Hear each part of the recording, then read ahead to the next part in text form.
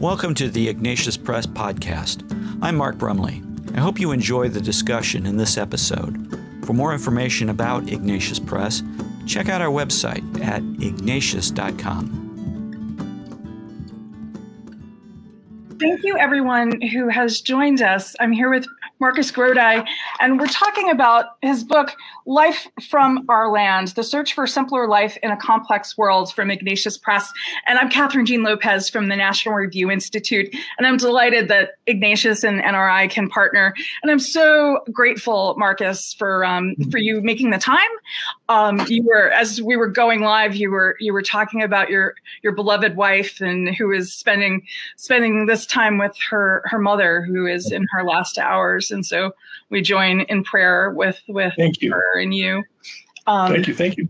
And that's such a fitting way to begin, because your book is about the most important things. And actually, there's a line, you say, everything expressed in this book is being, abiding, and loving in Christ every day at every present moment. And gosh, isn't that everything? Yeah, well, Catherine, thank you for this nice opportunity. I appreciate it. And of course, I'm very grateful to Ignatius Press for publishing the book. With a little hindsight, maybe a different name might have gotten more people to pick it up. But as you just mentioned, really, in essence, it's about how by moving out onto the farm, it wasn't about this mandate to, if everybody wants to have the solution, you go to a rural life or you go to a farm. That wasn't the point. But on the other hand, I think because of our experience in our rural property, I learned aspects of the gospel that I may not have if I were in the crowded city. And so in essence, my book is really about living all aspects of the gospel. And I believe, as I mentioned in the book, that sometimes we're like frogs in a pot. You know, we're blind to how we get carried along in what's happening in our culture, even in our church. And we're blind to how it's moving us away from some really essential aspects of the gospel. And we have a tendency to pick and choose. There are aspects of the gospel that we like, you know, and there's other parts, well, that's for somebody else. Well, I'm not sure that's what Jesus said. And so our life on the land, that's why we call it that. Again, the book is not about how to farm. I couldn't write a book about how to farm, even though I've tried for 20 some years. It's really about how, in the time we've been given, you just mentioned my mother-in-law is probably going to be gone maybe by the end of this day. Don't know yet. In the time we've been given, how do we live faithfully? How do we live faithfully? Not just through our criteria or through the criteria that's been pushed on us around this world, but are we really hearing Jesus and following in faith? I appreciate the part about this is not a manifesto for everyone to go find the most rural property. You talk about in the book how this was an inheritance. This was not a plan that you made. And you joke that because you take a beautifully kind of light approach to, and self-deprecating, to the most fundamental issues. But I have actually behind me, this is a statue of Dorothy Day, and she's sort of the closest I can come to rural, but she's a city girl, she appreciated the need to go out and really encounter God in the farm and in land. But she lived in the real world and dealt with people's deepest, most miserable problems, goodness. And she's an example, I think, of what you're getting at this book. I mean, she knew the gospel was hard and all-encompassing, and that's not just going to mass on Sunday and maybe praying some prayers. It's so rigorous, really. Yeah, this book is about detachment. It's about simplicity. It's about in the end of our life being able to face Jesus face to face without embarrassment. I do talk in there about when we're gone and our grandkids are standing around our grave, what are they going to say about us? Were we loving? Or did we only think about ourselves? Were we always making excuses? Were we only living part of the faith and being blind to the hard aspects of it? And as I mentioned in the book, what I try and talk about, if you think that the way to live the gospel is, I'm going to get out of the city right now in this time we're living, it's, I understand if you want to get away from the city. Many people are leaving New York City, that's for sure. Yeah, and I live out in 35 acres of completely rural land. So I understand that. But if you think it's going to be simpler or more detached, no. I look at my farm, I see 1,000 things I'll never get done. But what I talk about is what Christ called us to do, you need to do whether you're living isolated on a farm or on the 21st floor of an apartment building in downtown Cleveland. Simplicity and following. I'll read you one of the most difficult things Jesus said. I'm going to read it now. The most difficult scriptures.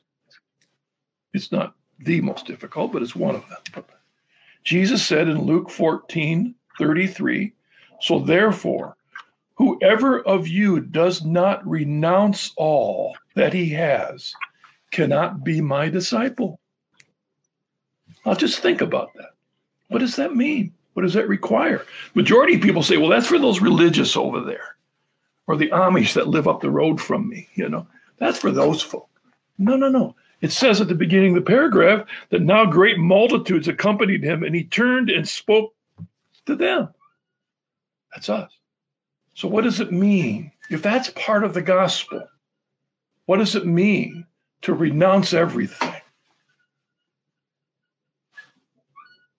To me, that's the reflection point, a little bit of this book. That's why I'm going to be turning 69 here in a couple of weeks.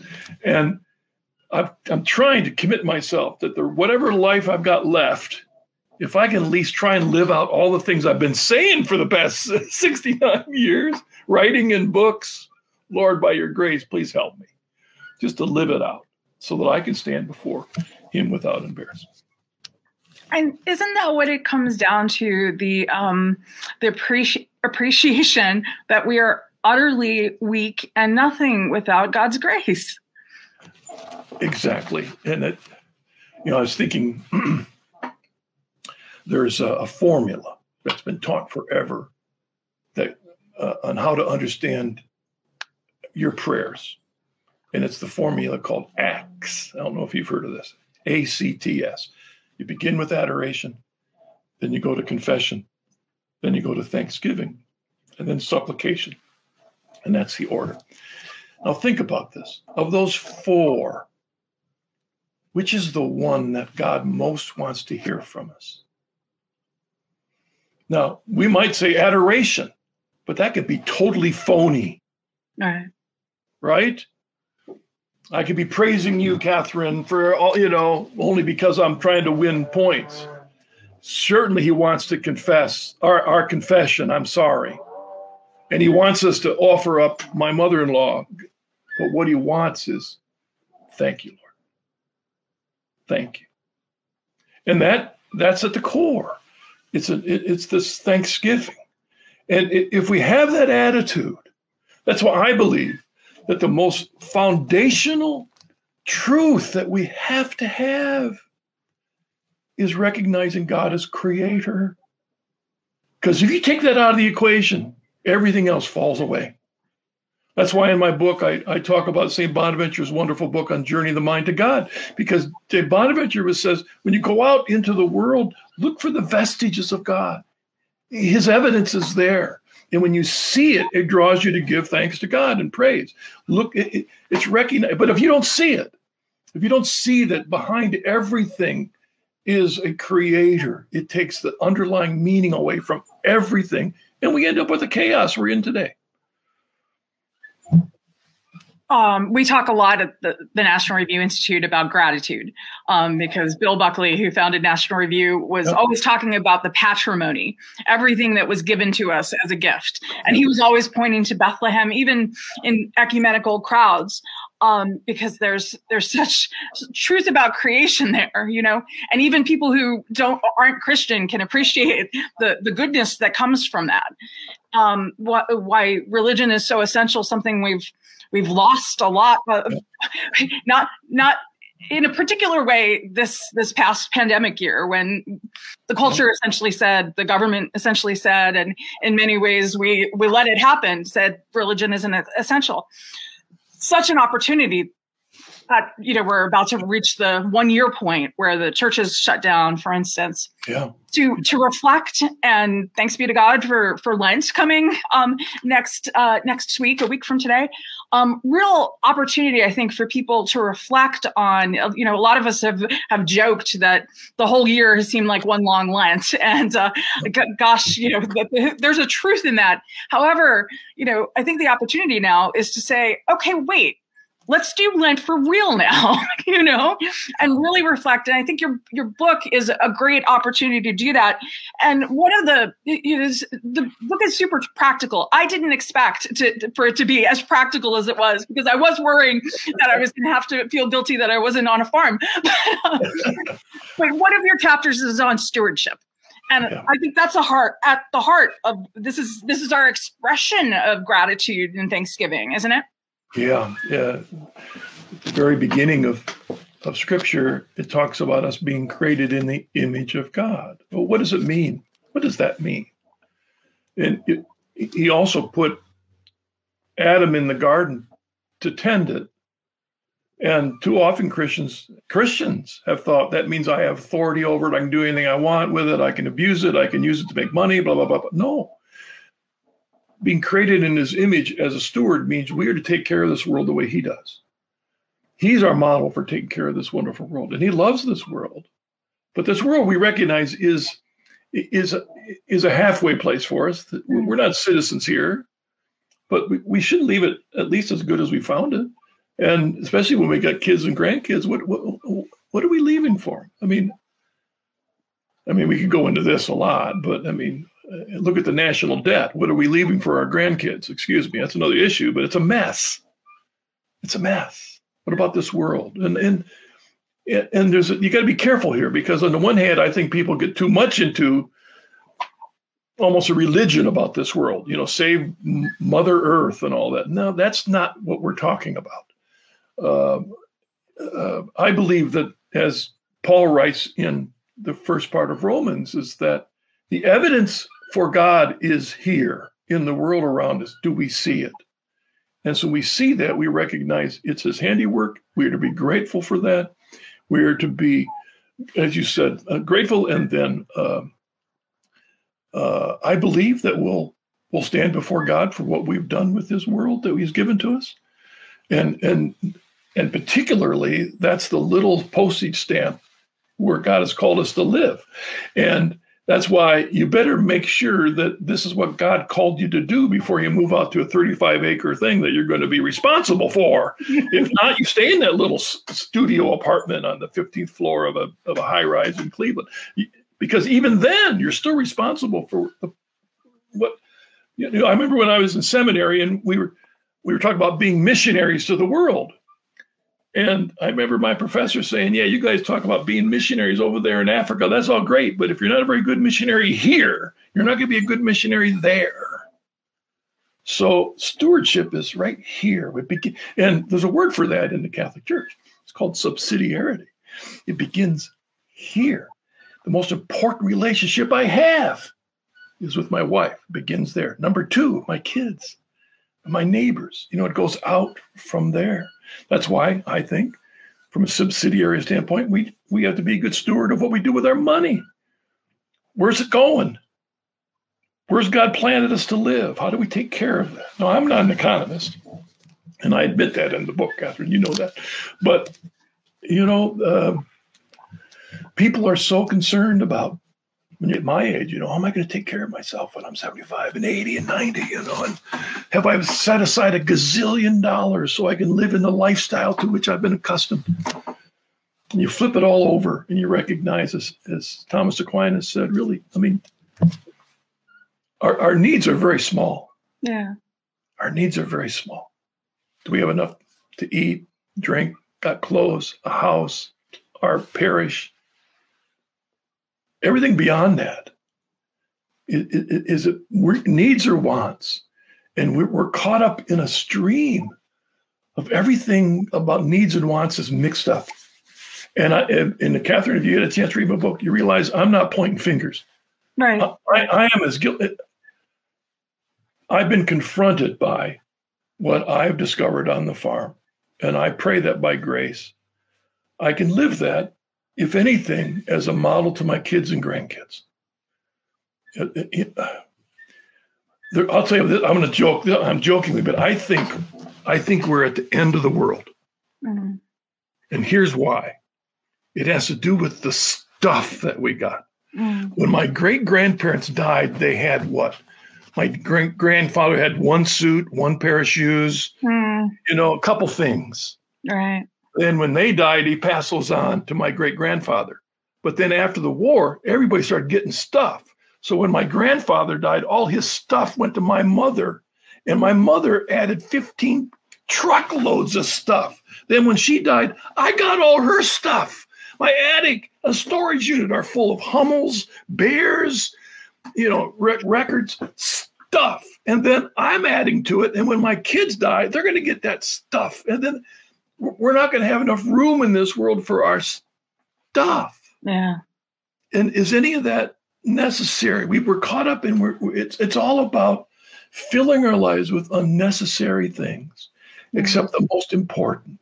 And can we renounce it? What does it mean to renounce? That means is our stuff our God, or is Jesus?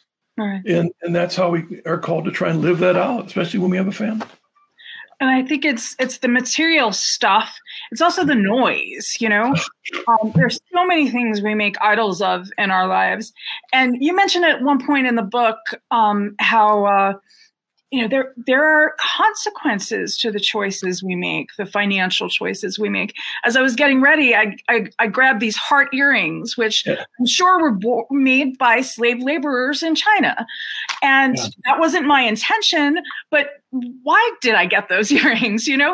Are there better choices I could have made? Don't need the earrings in the first place, and it's not to beat yourself up about it, but think, gosh, the way I'm living isn't exactly the gospel, even when I have kind of the best intentions, This is why, in many ways, maybe people don't like the book, because it's not that I have a lot of answers, but these aren't easy issues today because of the soup that we live in. Buying the earrings. Where I live, in this little town we live in, it's 90. All the little stores in it are 90% closed. If you went back just 60 years ago, the whole town was full of businesses, shoes, clothing, everything. Now they're all closed. They were closed down by a big store that sold everything, and then now a bigger store put that out of business. Now the internet, and so we have and the point I'm saying is that the problem is that as all this has moved forward, emptying things in its path, we can't go back. I can't say, you know what, I'm going to invest all the money I have and open up a shoe store to my little town. I'll go bankrupt because everything has changed. And that's when I think about the soup that we're in, the culture we're in, we have so many questions that when I was a little kid and my parents had their little list of debts, they could be pretty sure that all the money didn't go to fund abortions and all those other things that businesses invest in now. Now, you can't own anything that doesn't also have something attached to it that's investing in something. And so how do we, even the computer you and I are talking over, the internet that we're talking over. So Lord, help us. What do we do? And that's why I read that verse, because it's a hard one. That's why I'm the founder of a group called the Coming Home Network International that helps non-Catholic Christians discover the beauty of the Catholic Church. Why do we do that? Because how do you answer these questions from Scripture? I just read you a scripture, right? And it's not easy to answer. Well, how do I answer that? How do I know what's true in that? God, our Lord Jesus gave us a church to help us understand how to apply that to our lives. The problem is we we might just listen to the easy things and we can't run away from the hard things because the demands they put on our life. Well, in talking about grace, I think, now more than ever in our lifetimes, I think it's fair to say we have a personal appreciation of how essential the sacraments are. Yeah. I cannot live without the sacraments, and I had to, and it was really ugly. Yes. And understanding that you make a point in the book that, sort of the past you have to leave to God's mercy, and the future we don't know what it is. And I could die tomorrow. Not everyone lives to be 98 like your mother-in-law. And so living in the present moment faithfully, in love with Christ, is the most important thing. Yeah, it kind of gets down to how do you answer that question about renouncing everything? Well, there's that tension between, on the one hand, trying to live every day as if it's possibly our last day. Like I said, my mother-in-law, this might be her last day. Now, she's beyond the ability to think because of her mental condition. Hey, we aren't. We still have our faculties. At least I think I have most of mine. So how do we live this day as if it's our last, while at the same time knowing that very likely the Lord might give me another year or 5 or 10 that I have to somehow prepare for and be a good steward of for the sake of my wife? So you see that it's at both ends. Now, most of us live our lives as if I'm never going to die. All right. 5, 10, that's all we focus on, as opposed to trying to have that balance between now and not yet. It's that always. And I think that's great for people to reflect on and think about. I think that's what the Beatitudes were about. I write about that in the book, that the Beatitudes are really a way of putting things in priority. Mm-hmm. And I think that the spiritual writers way back in the 4th, 5th, 6th century that talked about this really had something about setting priorities for our lives. I remember years ago, it was my first pilgrimage to Rome, and I was with a number of journalists, and one of them who wasn't Catholic but was intrigued asked a cardinal we ran into, what should she be thinking about? What should she be doing? And his advice was to be simple with God. And I think, that's at the heart of what this book is about. What are the essential things? Like you said, the Beatitudes. If we were all living the Beatitudes as our priority, if that's how our lives were ordered, we let God order our lives, the world would look different.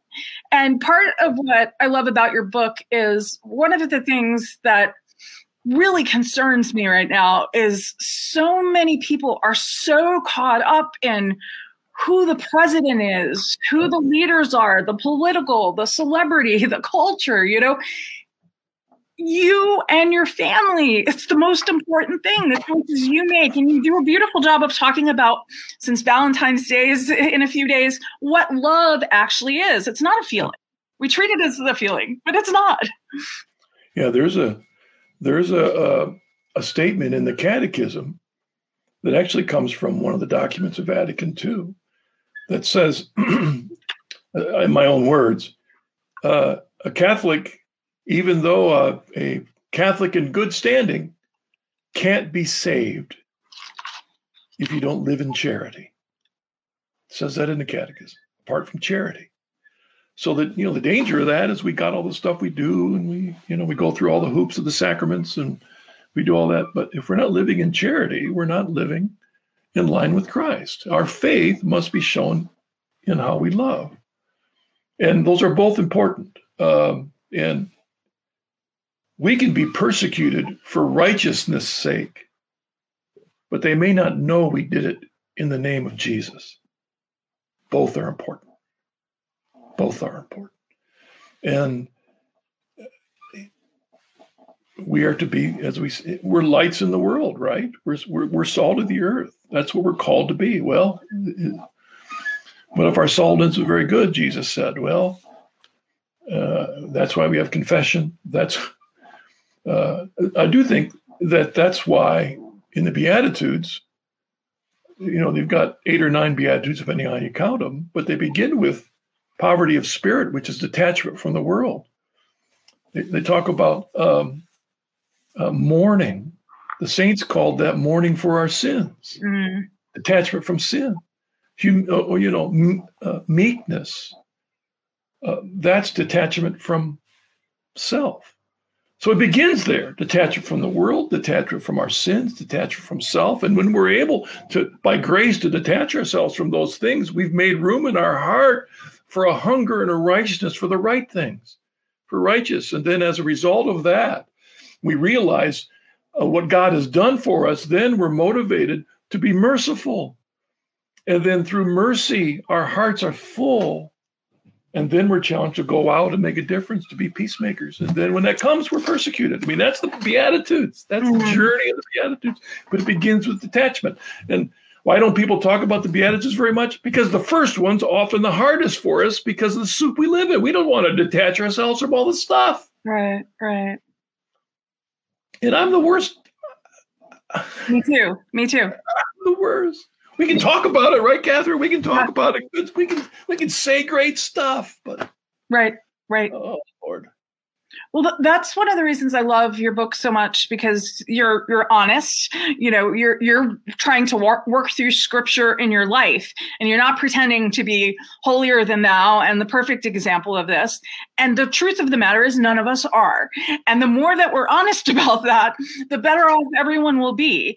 And, it is, yeah, you do a beautiful job of that in the book. And I think it's in Hebrews where it says to encourage each other while it's still today. And we only know we have right now, and so it's so important that we do help one another along the way, because it's a very, very, very, very difficult world, as you said.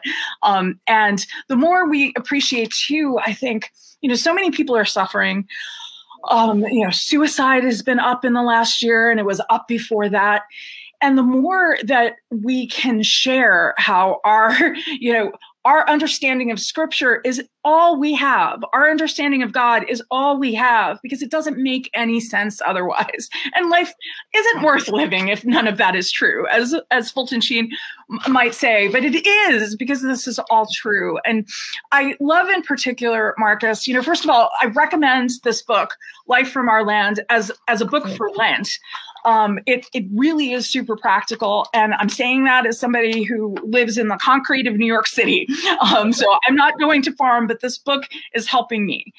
And, but Marcus, the work that you've done with the Coming Home Network and the Journey Home on EWTN is really such a gift. I know people in Washington and journalism and politics who, it was a piece of their journey that they found the show, and they just listened, and they listened to people's conversion stories, and something rang true.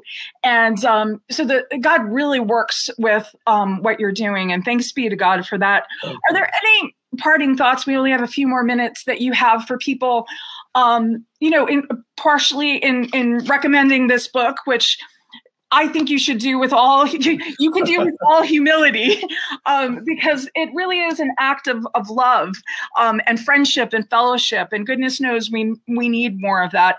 And any advice for people, as they're going into this sort of second pandemic Lent, how can we do this differently? Well, I would, I know we don't have a lot of time, but reconsider whether or not you believe in prayer. Now think about that. Do you believe that prayer makes a difference? Do you believe? Because if you do, then number one, you'll be praying more for your children. You'll be praying more for your spouse. Do you believe it makes a difference? Praying for those that are in need, those who are suffering. Prayer. Number two, of course, the church. It's community. We're not saved alone. We're saved a part of a family. And a part of that, 3, are these sacraments that God has given to us as this mysterious means of grace. Number 4, as I think about my wife right now, standing by her mother, I'm telling you guys, you never know. Don't take anything for granted with people. Don't take it for granted. They might be gone tomorrow. You might be. You might find yourself all of a sudden in dementia. I don't think I'm in there yet, Catherine, you tell me. But you might not even realize it. And so are you able to do and believe what you need to do so that you hear from God, well done, good and faithful servant? You want to hear those words, don't you? You want to hear those words? Is he going to say, wow, well done. Look at all that money you got stuffed in that bank over there. All that good stuff you've got stuffed in that barn. I got a barn full of stuff. All those over there, I got 2 tractors in that barn. Is that what God's going to say? Mm. Or did he say, I knew you? Remember that thing? All the people that Jesus said, Lord, Lord. Not everybody who says that's going to make it. Because he said, I'm sorry. I didn't know you. I didn't know you. Could you imagine standing before God and him saying, excuse me, have we talked before? Lord, help us. Lord, help us by your grace. Lord, help us. There's no better way to end this conversation. Thank you so much, Marcus. All right, Catherine. The book is Life from Our Land, The Search for a Simpler Life in a Complex World from Ignatius Press. And I'm Catherine Lopez, and thank you so much. And I thank Ignatius Press and NRI for sponsoring this. God bless you. Okay, same to you, Catherine. Thank you very much. This podcast has been brought to you by Ignatius Press. We encourage you to check out our books and videos at your local Catholic bookstore or wherever else books and videos are sold. You can also sign up to receive special discounts on books and videos at ignatius.com. We hope you enjoyed this podcast. Please like the podcast on the website or app from which you listen to it. And please tell your friends about it. I'm Mark Brumley, and on behalf of everyone at Ignatius Press, thanks for listening.